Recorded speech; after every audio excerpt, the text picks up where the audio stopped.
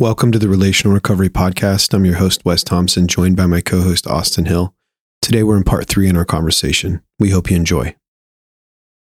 And I think for me, judgment now, when I'm talking about in the appropriate way, for me, it's a starting point to something that can go in a better direction.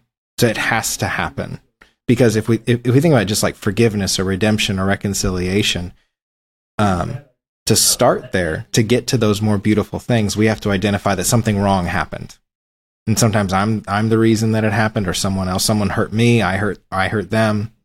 But it's identifying, because you can't heal from anything if there hasn't been a judgment or a measurement that we're saying like we missed the mark some way. That's a judgment. Yeah. We either hit the bullseye or we didn't.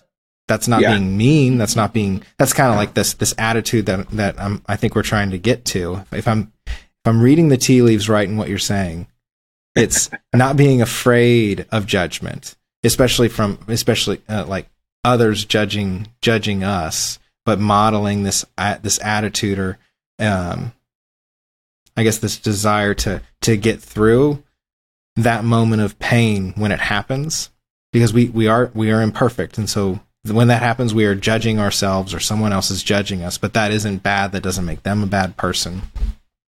Or if we notice that somebody did something that wasn't appropriate or kind or generous or loving, that doesn't make us bad people for us identifying it. It's how we go about into the next step of addressing it, holding somebody accountable. And that's where that curiosity and compassion really does help to get through that difficult thing. Because what we don't want to do is say like, you're wrong, you're horrible, you're never going to get any better, and start speaking into their future in a way like this is who you are always and forever.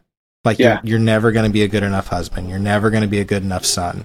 You're never going to get this faith in Jesus thing right. Like that's not judgment. That's like condemnation and something a lot worse. And I think what I'm wanting to, I hope I'm trying to say the same thing multiple different ways so people can hear it. Judgment is not a thing to fear. It's the start of something much better. And it has to happen in order for us to move forward. But we don't need to sit in it. Yeah. And I think as you're talking, like I'm imagining, I think there's different situations and contexts that we use the word judgment. Like we're talking about judgment in this sense of like being excessively critical. And we're saying, man, that's harmful to relationship. And we do that to ourselves, and we do that with God, and we do that with others. But I think oftentimes you've brought up like God and judgment. And I think cosmically, when we think about judgment, I just think of it in the most literal sense, right? A judge is someone who determines if someone's guilty or not guilty. When we think about like even our society, like a judge, is someone with a gavel that like, basically puts sentences on people based on what a jury or what an attorney and a defender, they're going back and forth. But we think of like, we think of the judicial system.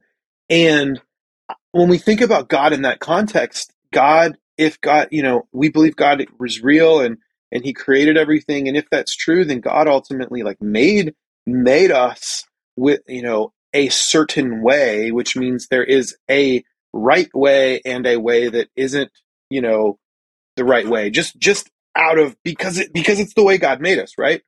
And I think sometimes where we get really off center is we just assume that like God is always on the judgment seat with a gavel. That's the only image we have of God. And that surely is an aspect of God. If God is creator, then God made things right. And there's a way in which we can live that's not the way he intended. But to think that God is just always with a gavel ready to declare guilty on all of us. When I look at the Bible, that's not what I see. That's not what I see in Jesus. And I think that we have to remember that. And when we're being judgmental, we're the ones that are basically like declaring somebody guilty or not guilty.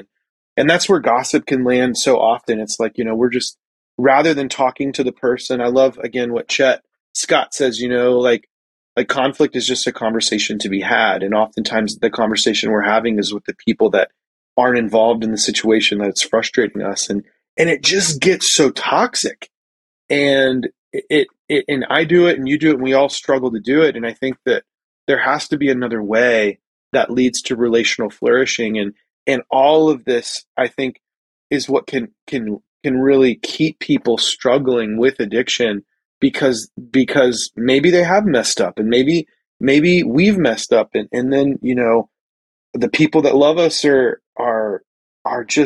judging us, and we're judging ourselves, and it becomes this kind of this rut that we can't quite get out of. And so I think we have to figure out what a more appropriate relationship with judgment looks like, and with God looks like.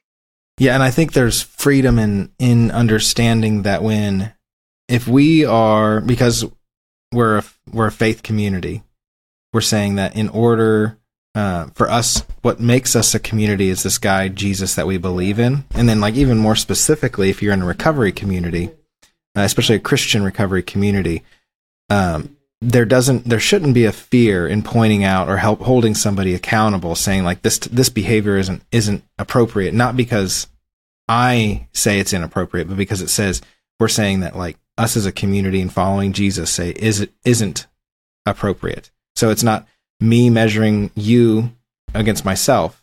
It's me measuring all of us up against Jesus. And if we're trying to measure ourselves up against Jesus, we're never gonna make it, but it's something to strive forward. Thanks for listening to this episode of the Relational Recovery Podcast. We'll be back tomorrow with part 4 in our conversation. We'll see you then.